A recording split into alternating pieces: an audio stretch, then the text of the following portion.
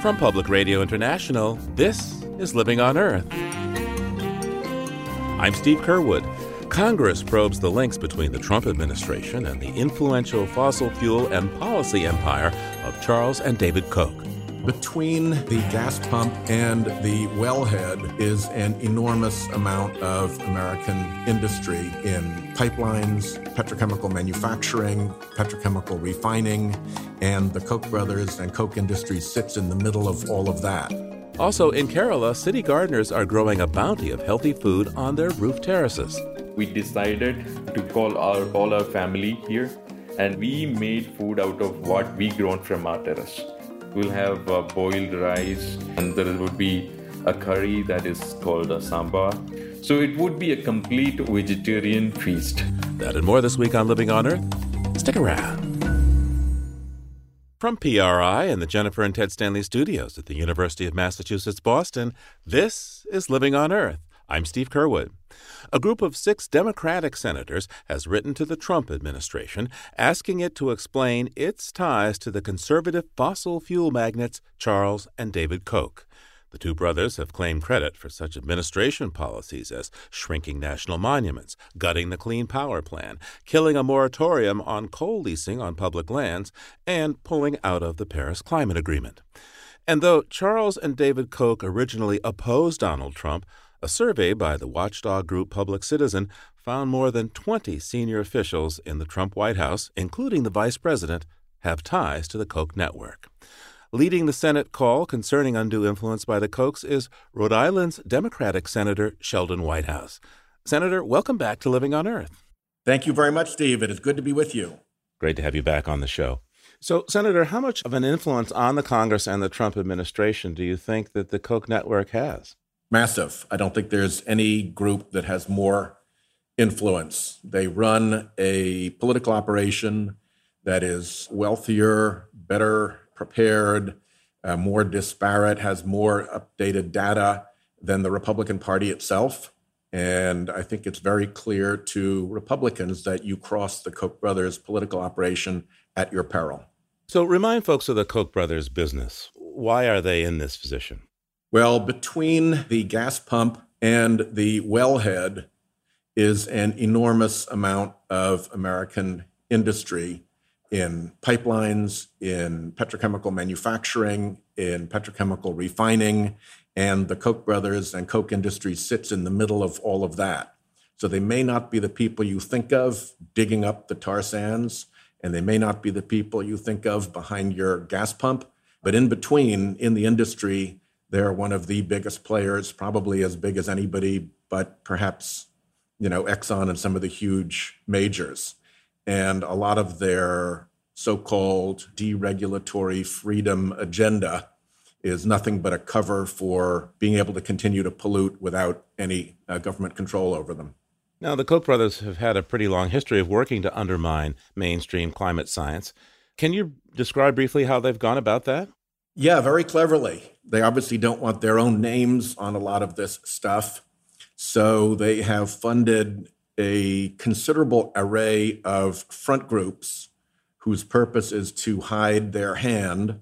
They support groups whose only purpose in life is to launder their identity and the identity of other donors off of money, so you can't follow the money behind these front groups.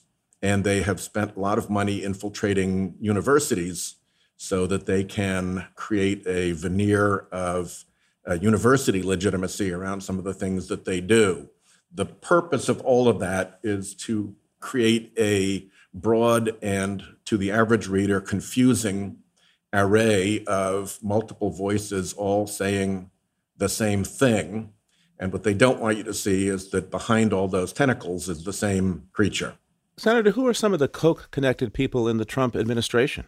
At this point, I think ProPublica has identified over 100 of them, but they include people as powerful as the vice president, Mike Pence, who has always been extremely close to, indeed even a part of, the Koch operation. They include Mike Pompeo, who represented the district in which the Koch brothers live and where they operate.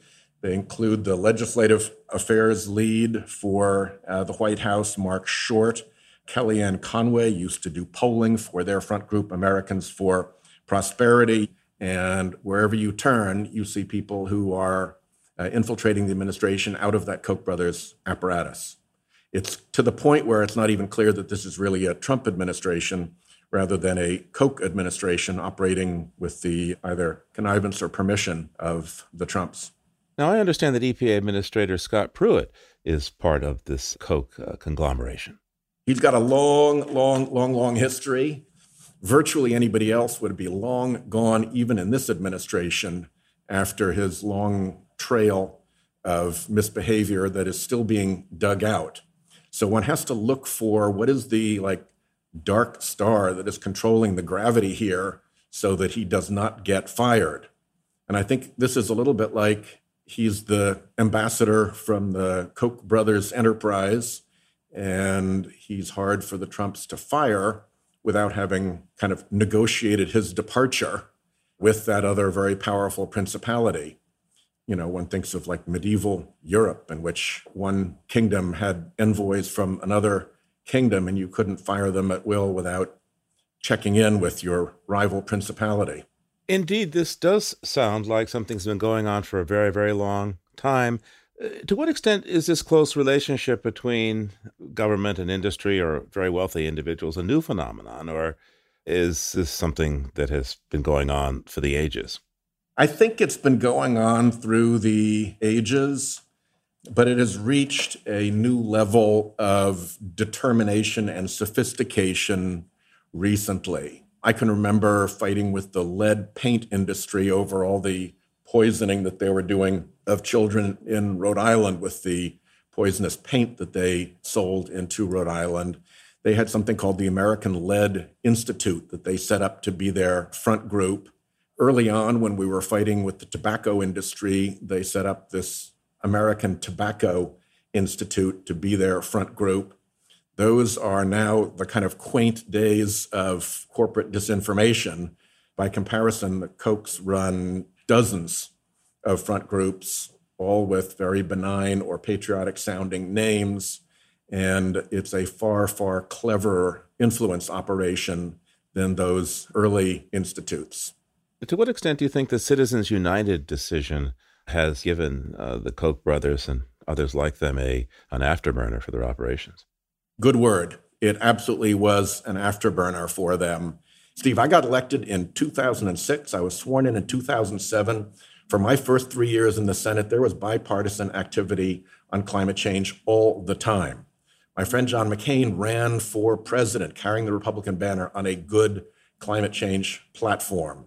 That all came to a sudden and crashing end in January of 2010, exactly when the Citizens United decision was decided. And since then, the Republican side of our efforts at solving this problem has completely evaporated. It was like watching one of those heart monitors, and the patient died in January of 2010, and it's been flatlined since. Remind folks, or even educate folks who don't know exactly what Citizens United is, in a few words for us. Sure. Citizens United is a Supreme Court decision that said special interests have the right under the First Amendment to spend unlimited amounts of money in politics, and that Congress is forbidden constitutionally from restricting their spending. They set up a few fake safeguards around that, which is that it had to be transparent. You had to know who they were, and it had to be independent. It couldn't connect directly to candidates. Certainly, political practice since then has shown that both of those premises were fabulously false. So now we live in this brand new world of unlimited, connected, dark money political spending, and it has done terrible damage in Congress and to the faith of the American people. What can be done about this infiltration of politics by industry and billionaires? Well, because the 5 Republican appointees on the Supreme Court hung their decision on the First Amendment, that makes it impossible for Congress to overturn. It is now a constitutional doctrine. I think the decision is so awful that at some point the Supreme Court will relent. But in the meantime, what we can do is to require disclosure, transparency. That was something that the Supreme Court specifically acknowledged Congress could do. But unfortunately, the dark money power has gotten so great that for them, issue 1 is to make sure that they can keep doing their dark money work. So bipartisan support for addressing transparency and making sure people know who's behind the spending in our politics has also evaporated. Senator, recently you sent letters to the EPA, the Department of Interior, and several other agencies, as well as the White House, that you and your Senate colleagues are looking for some answers by May 15th. What kind of response have you gotten? And we're taping this on Tuesday, May 8th, by the way. 0. That is not uncommon, but we hope that at some point we will get some responses. I think not getting a response is a significant fact in itself, so I'm not sorry that we sent these letters. But I do think that it is important that if a shadow government is being run within the United States by these billionaires, that the public know that and not just lose faith in government without an understanding of what is causing their frustration. In the meantime, Senator, the climate continues to change. Yep. We're through 410 parts per million. That's a first in human history. So what's to be done? What can you do in the Senate to respond to this phenomenon in the face of this kind of organized opposition? Well, we're seeing a lot of signs of real hope at the state level and at the municipal level. The mayors of the nation are doing terrific work. The financial community is coming on strong. BlackRock, the trillion-dollar-plus investment firm, had a very significant role in breaking the back of ExxonMobil on a climate resolution that it was opposing with its shareholders. And the financial community is more and more demanding real answers from companies about how they keep their business model, given what we need to do about climate change.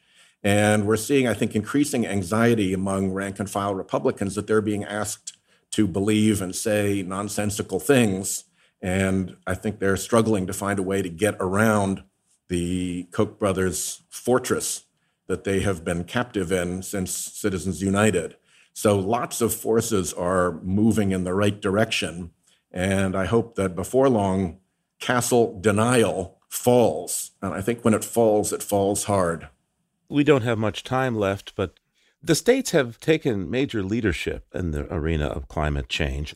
And in particular, the New York State Attorney General, Eric Schneiderman, who was just forced to resign, took a lead on taking on ExxonMobil and its role in dissembling to the public about what was happening.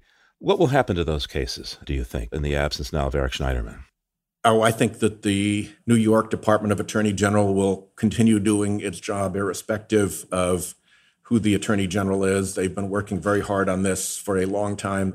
I do believe that all of the litigation, whether it's led by the Attorneys General in Massachusetts and New York, or whether it's the children's lawsuits in Oregon and Alaska, or whether it's the municipalities in Colorado and California and Louisiana, all of these lawsuits are piling up.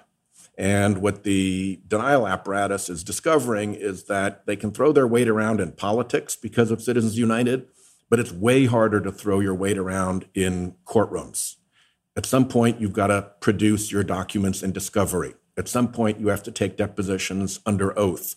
The campaign of lies and influence simply crashes in the courtrooms. And so there's enormous pressure, I think, from the American court system on this operation. Sheldon Whitehouse is a Democrat who's represented Rhode Island in the U.S. Senate since 2007. Senator, thanks so much for taking the time with us today. Thanks for having me on, Steve.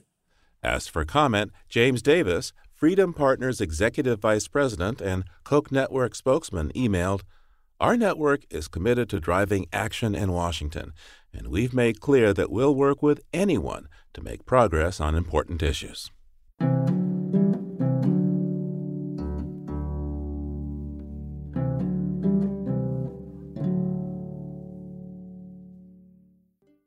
If you like what you hear on Living on Earth, please join us with a gift of $5 or more. Just go to LOE.org and click on Donate at the top of the page. And thank you.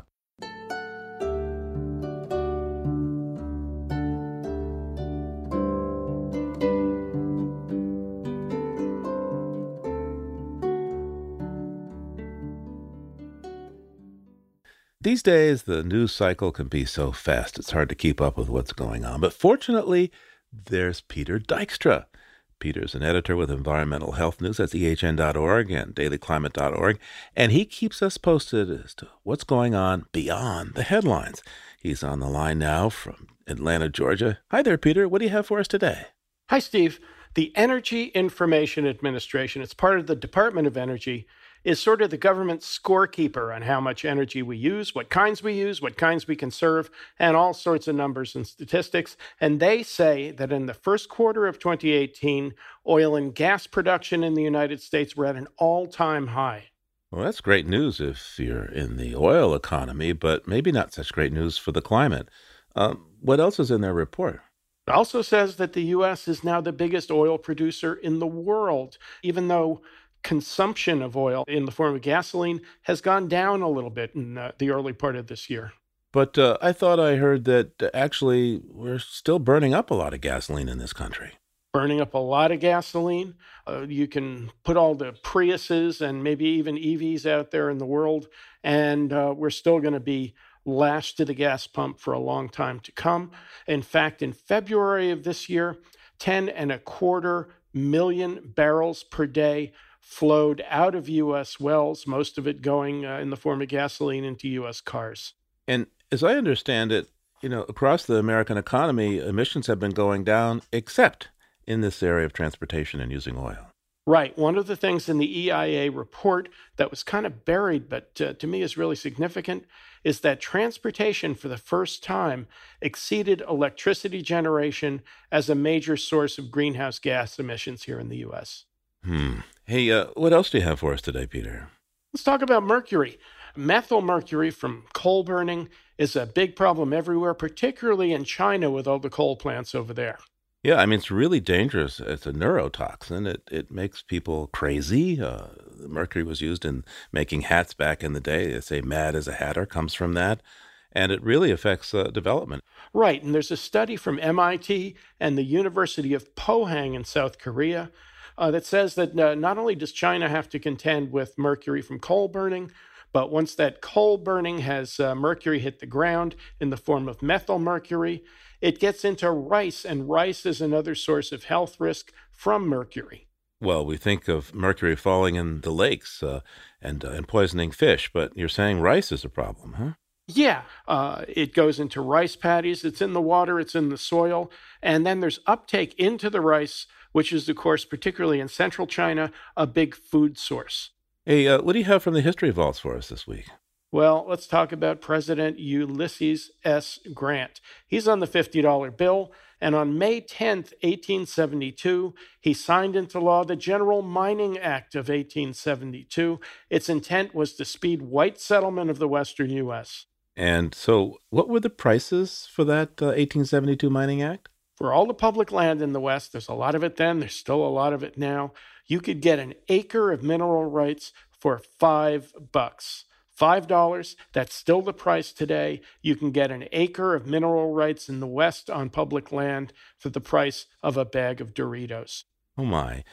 So what if you find a whole bunch of gold or copper, really valuable minerals, and for paying $5 for the acre, you take out $5 million worth of stuff like that? What happens then? The taxpayer doesn't see any of it. And for the older mines that were abandoned, this law enabled thousands and thousands of contaminated mines to stay contaminated because in the early days, there were virtually no cleanup procedures. And there's still controversy over that today, in addition to the price remaining the same since 1872. Huh. Peter Dijkstra's with Environmental Health News. That's ehn.org and dailyclimate.org. We'll talk to you again real soon, Peter. All right, Steve. Thanks a lot. Talk to you soon. And there's more on these stories at our website, loe.org.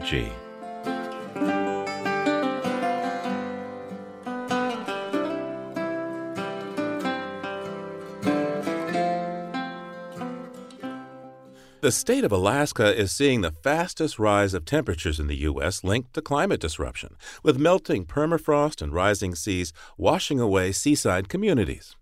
At the same time, Alaska's extensive and lucrative oil business is a key source of global warming gas emissions. So, young Alaskans concerned about their future are fighting back. 16 of them have sued the state and key officials for failing to protect their right to a healthy environment now and in the future. Lawyers from the nonprofit Our Children's Trust are supporting this suit and similar ones in other jurisdictions. Vermont Law School professor Pat Parento keeps a close watch on the growing number of youth climate cases, and he's on the line now. Welcome back to Living on Earth, Pat. Thanks, Steve. Good to be here. Now, I understand that Alaska has a provision in its constitution that ensures the right of people to a healthy environment. In your view, what does this provision really require of the state?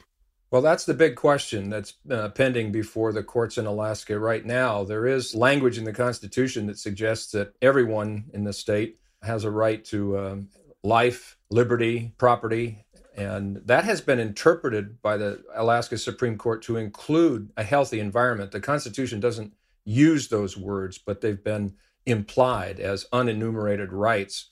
But the court in Alaska hasn't fleshed out exactly what that means and what obligations it might impose on, for example, the government. And what is the makeup of the Alaska Supreme Court to the extent that we can understand it at a distance? I think it's fair to say that it's a moderate court. It's not known as a particularly progressive court. On the other hand, it's not reactionary. It's been open to arguments about how to interpret and apply the Constitution, but it's a cautious court. It's not inclined to get too far out in front in terms of interpreting constitutional rights. And talk to me about the plaintiffs who are involved in this lawsuit. It's called Sinek versus the state of Alaska. Who are they, and what exactly do they want in their lawsuit?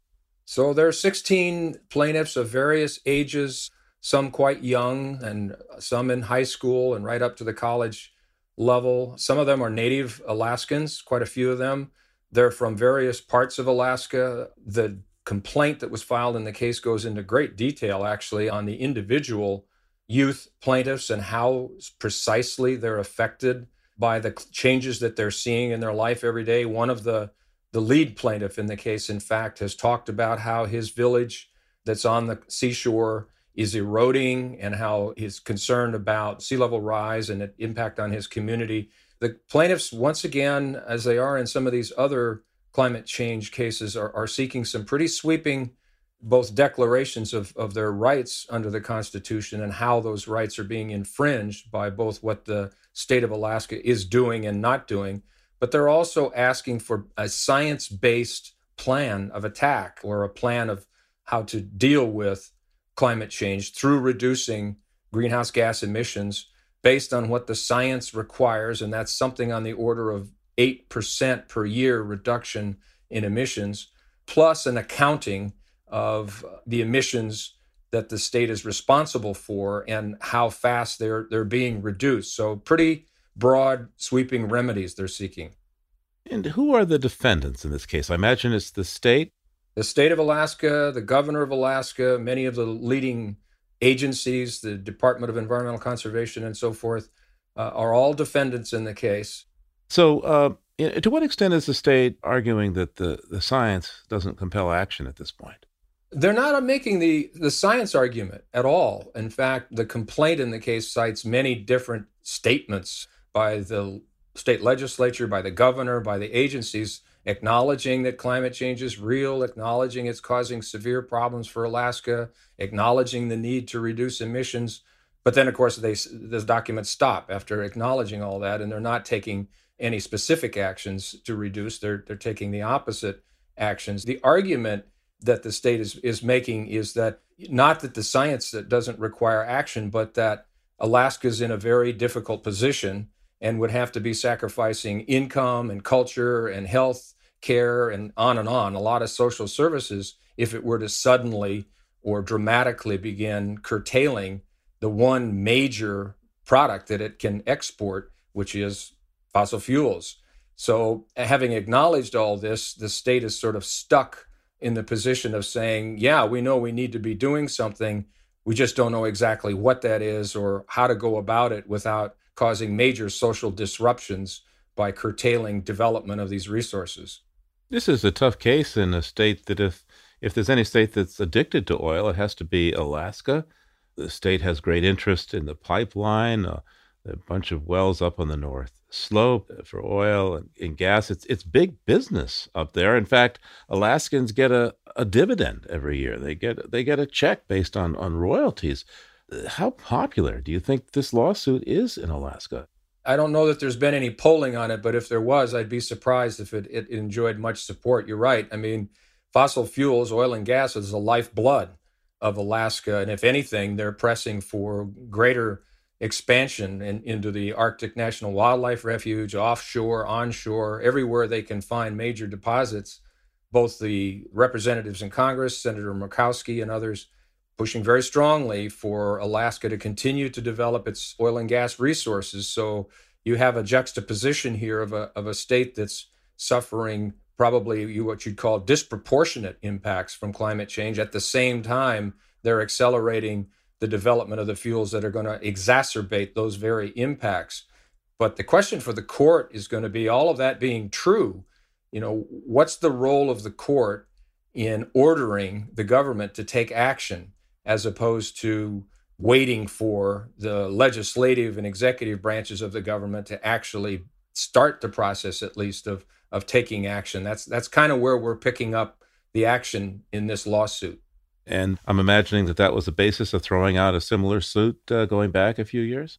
It was, and the state in this case is saying, here they are, the plaintiffs are back again with essentially the same arguments and the same request of the court that was rejected by the Supreme Court. I think the earlier case was dismissed in 2014, and I think the plaintiffs in this case are facing a difficult challenge, because the one difference between this case and the earlier case is that the plaintiffs did file a petition with the agencies in Alaska seeking broad-scale rulemaking and policies to address real reductions in emissions. That petition was denied. And so the plaintiffs now are saying to the court, you instructed us to try to seek relief from the state agencies. We did that. We got nowhere with that. We're back to you saying we're stuck at this point. We can't get the legislature to move. We can't get the agencies to move. The courts are our last resort. Will you now take action? So that's what the plaintiffs have said, is we tried the other route, the political route. It didn't work. Things are getting worse. We need relief. And how does this compare to the other cases that we see now in the U.S.? The federal case in Oregon, more recently there's been a matter brought in the state of Florida. What does this trend say? What does this trend mean? It's testing these theories, which are very similar, against a body of state law in different states, as you just mentioned. And so it's probing. It's trying to find a breakthrough case where you can find a state Supreme Court willing to make a really bold decision, finding not only a right to a healthy environment or a safe climate, stable climate, but also finding a duty on the part of the government to take real tangible action to address that. It's like what happened in Pennsylvania when the Pennsylvania Supreme Court finally interpreted the state constitution to actually mean that local communities can block, for example, fracking operations in the Marcellus Shale seeking to extract oil and gas, and saying that these communities and the people that are affected have a right to at least contest these kinds of developments. We have yet to see where any of these oil and gas operations have been stopped as a result of these constitutional rights that have been recognized. But at least the Pennsylvania Supreme Court has put down a very strong marker that there could be a limit to how far you can go pushing extraction of fossil fuels that are causing these various kinds of impacts. Pat Parenteau is a professor at Vermont Law School. Thanks for taking the time with us today, Pat. Thank you, Steve. Speaking for the state of Alaska and Governor Bill Walker, Assistant Attorney General Sean Bosing said the suit should not be allowed to go to trial. He told the court, Alaska is not destroying the environment. Alaska is not causing climate change.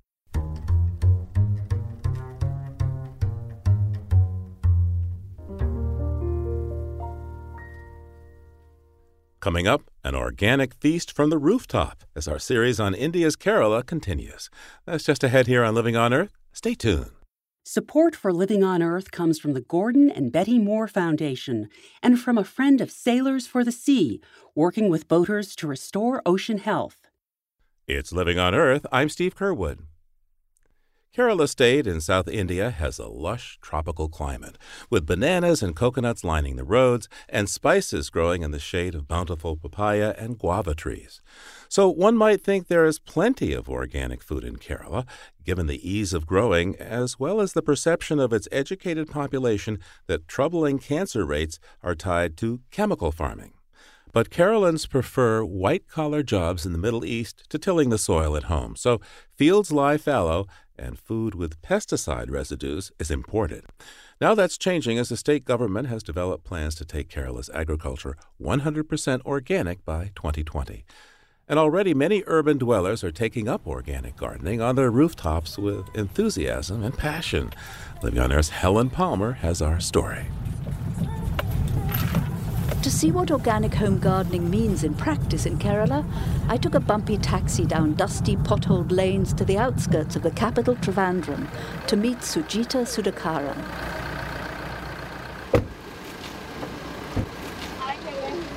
Hi, Sujita. Thank you for coming to meet me. Oh, it's so nice to meet you. So great to meet you. Sujita's medium height and plump, with laughing black eyes and a royal blue blouse over maroon pants. She and her husband Manu live in a tidy square house set back from the road amid a riot of green, flanked by fruit trees, with dozens of pots full of plants and water lilies crowding the front courtyard. Actually, I have almost 27 varieties of water lilies here, and mainly these are tropical varieties which blooms a lot. Mm-hmm. And all the dragonflies and butterflies, honeybees, all these get attracted to these water bodies, and my pollination in my vegetable garden is taken care by these flies and bees. And that looks like a grapevine growing over the trellis on the top here. Yes, it's a grapevine. I planted it 1 year back, and I am expecting fruits this year, because the grapes that we get here is almost full of pesticides. They spray a lot of pesticides in order to get the fruits. So I thought, okay, at least one bunch I can eat without pesticide. Pesticides.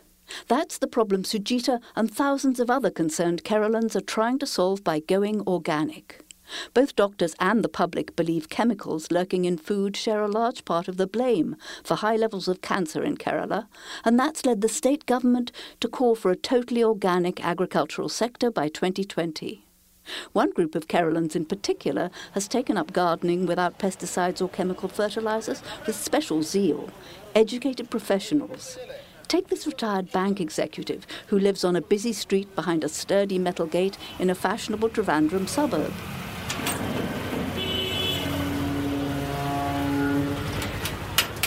I am Unikrishnan. I was designated agriculture officer, financing farmers and agriculturists, and that was a turning point in midlife. Unikrishnan is tall, earnest and white-haired. That turning point working with farmers made him retire from his safe, comfortable job at the State Bank of Travancore 12 years early to grow his own food and to teach other people how to do the same. He says he's inspired hundreds. Around 400 to 500 people I have inspired. You know. Really? Sure, yeah, sure. Through that Facebook media also, people will get inspired. In his large garden behind the gate, neat rows of dozens of pots of chilies, okra, eggplant, amaranth and cabbages spill over from the garden to the patio. On his 3 roof terraces, gourds and tomatoes hang from the tall shade trellis he built with hemp rope and bamboo. On a wall, scarlet chili peppers sit on a plate drying in the sun. Uni says he has to water his many pots and bags twice a day, and it takes hours, but that's okay, it's his passion. My work is my hobby. It's a kind of meditation for me. I don't identify outside world when I do this work. His garden is a calm oasis on a busy street with high brick walls surrounded by tall coconut palms. He shows me the potting mix he prepares and hands out with grow bags. This is potting mix I give. Potting mix is a combination of soil, then peat, then organic fertilizer also. How is the soil in Kerala? Actually, it's a bit acidic in Kerala. So for that, you can use that lime to make it alkaline. The poor soil he points to is not a problem for home gardeners like Unikrishnan, who takes feeding the soil very seriously and can easily afford that lime. At her home, Sujita Sudhakaran has her own complex system set up outside her kitchen, where workmen are installing a new cupboard for her. For my plants which are on the top, I make compost. I make vermicompost and I make bokashi composting. So bokashi is what? It's not a word I know. Actually, it's a Japanese word which means ferment. To ferment, and it's a technology wherein we add micronutrients directly to the compost so that the decaying process fastens. So I get almost all the compost which is required for my plants from my home itself. I don't buy it from outside. She points to her dozens of buckets, old industrial containers salvaged from the scrap heap. This is mainly my composting area. Oh, I see. You've got many big containers. These are all full of compost being made. One will be full of cow dung, one will be with another type of compost, one will be with coffee grounds and eggshells, and this one is like rice water, starch, which I use as a pesticide. This is a biogas plant wherein I can put all my waste into it, and the biogas slurry will be collected at the other end, which I can use as a fertilizer for my plants. So they collect the biogas and use the biogas, and what's left you can use as fertilizer? Yes, the gas I can use for cooking, and the slurry, the leftover, that I can use for my plants. Gosh, so what goes into the biogas plant? All the waste, that means kitchen waste. We can put fish waste, chicken waste, not the bones, but the other meat part we can put in there. Leftover rice we can put in there. Except lemon, we cannot put that. Onion peels, we cannot put that also. So all the other things, it goes into that.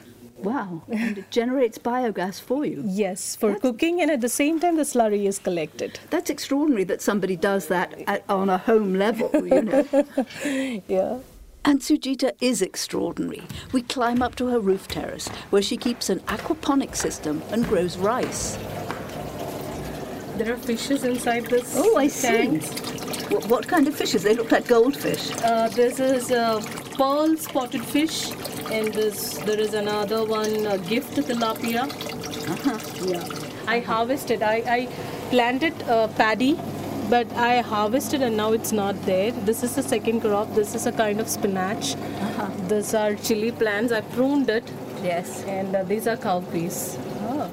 I'm astonished by how much food she can grow in her bags and pots. They're just pots, they're not garden beds.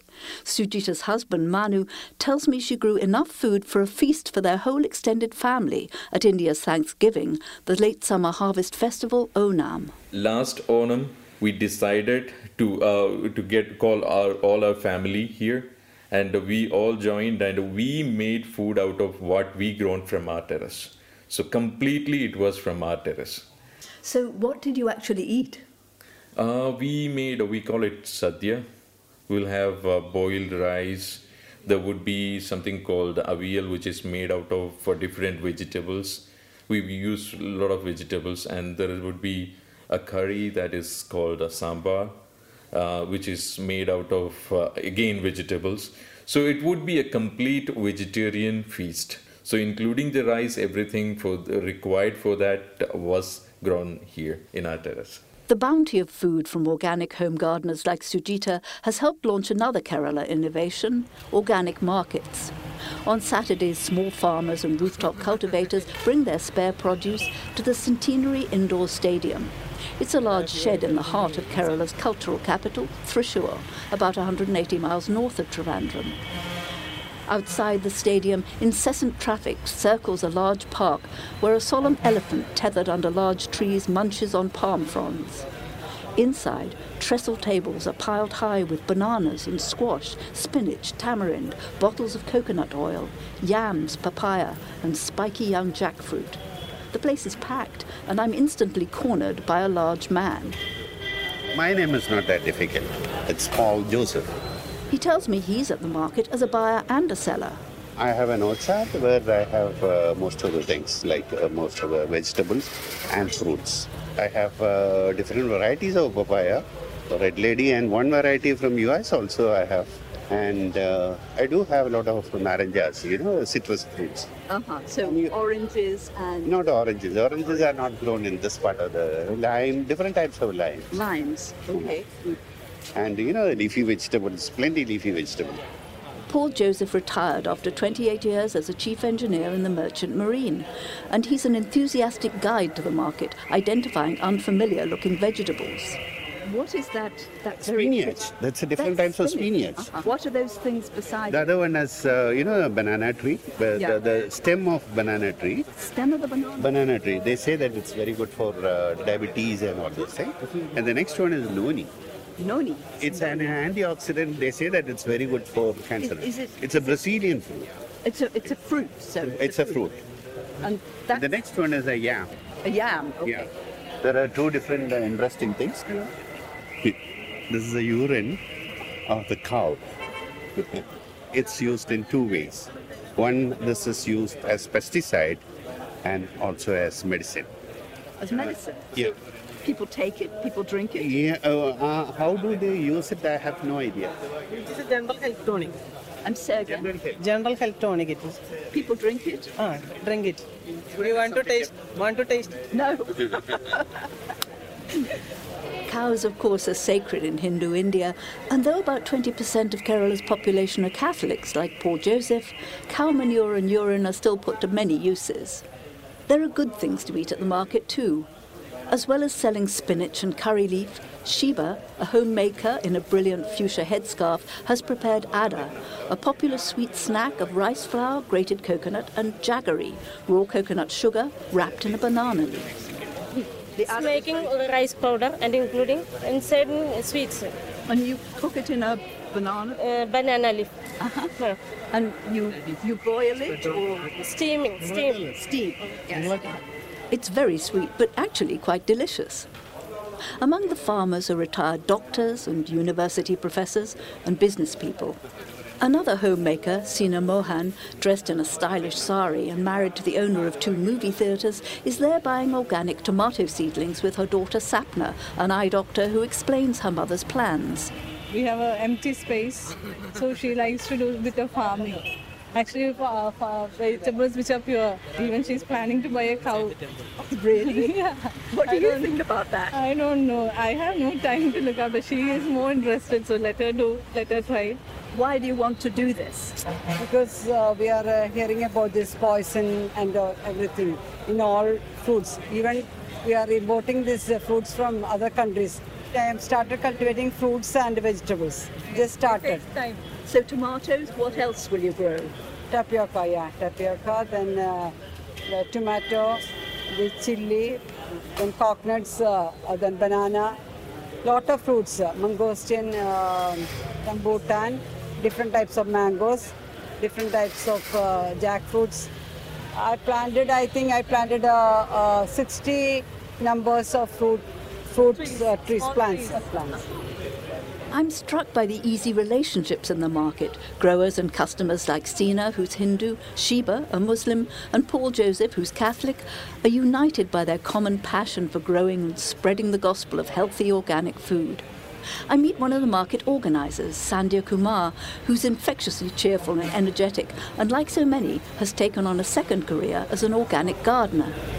Last 24 years, I worked as a teacher in Navodaya school. Then became passionate towards agriculture. I resigned the job and doing agriculture now. Last 2 years, I started agriculture fully organic. On her fully organic acre of land, Sandhya grows the now familiar staples: coconuts, bananas, eggplants, nutmeg, pepper.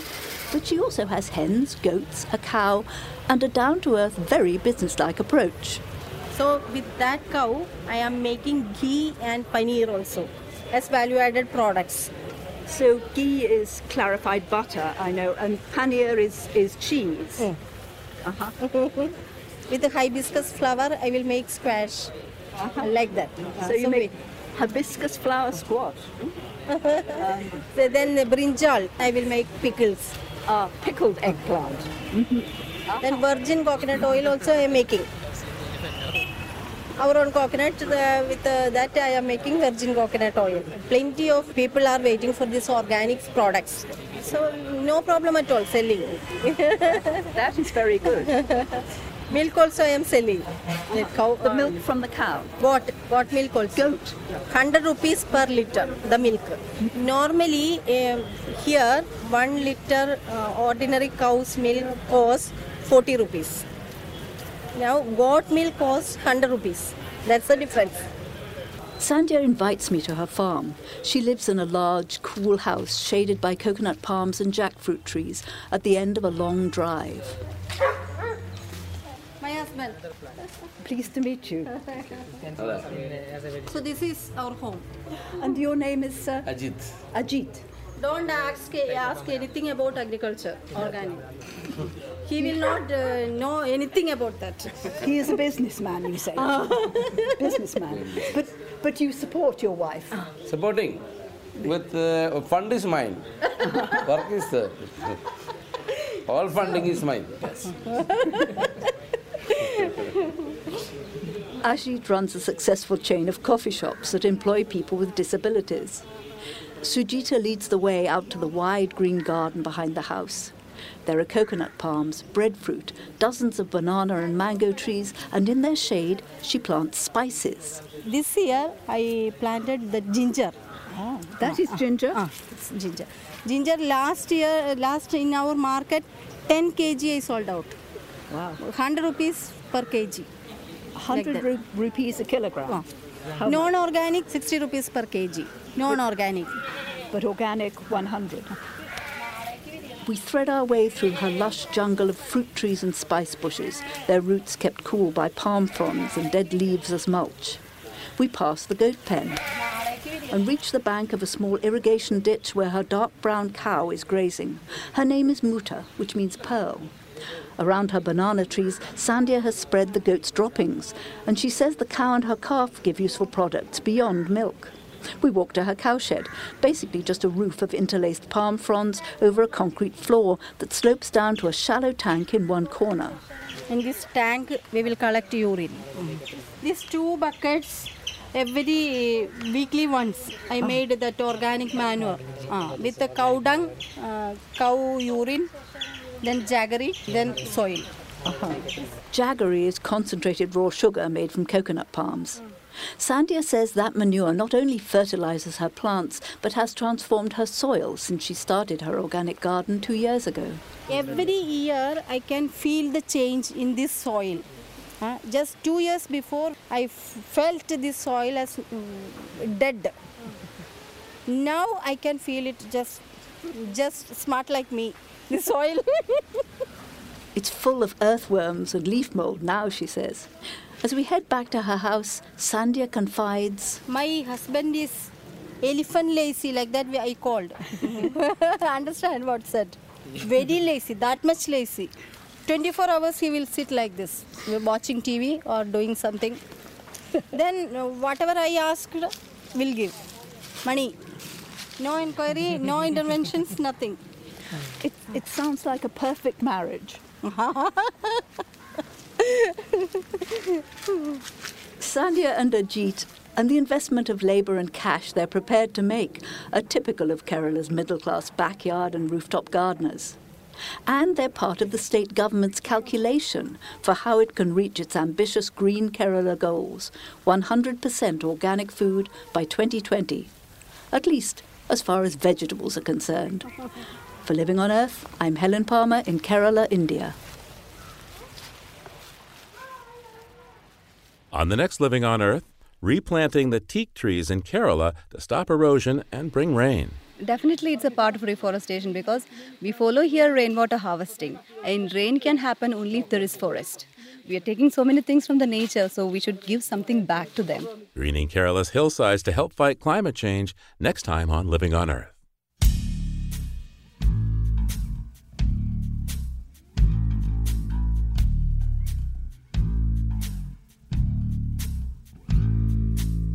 Living on Earth is produced by the World Media Foundation.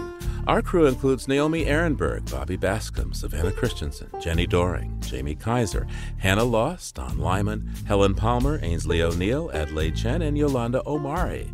Tom Tiger engineered our show with help from Jeff Wade and Jake Rigo. Allison Lirish-Dean composed our themes. You can hear us anytime at LOE.org, and like us, please, on our Facebook page, PRI's Living on Earth. And we tweet from @LivingOnEarth. I'm Steve Curwood. Thanks for listening.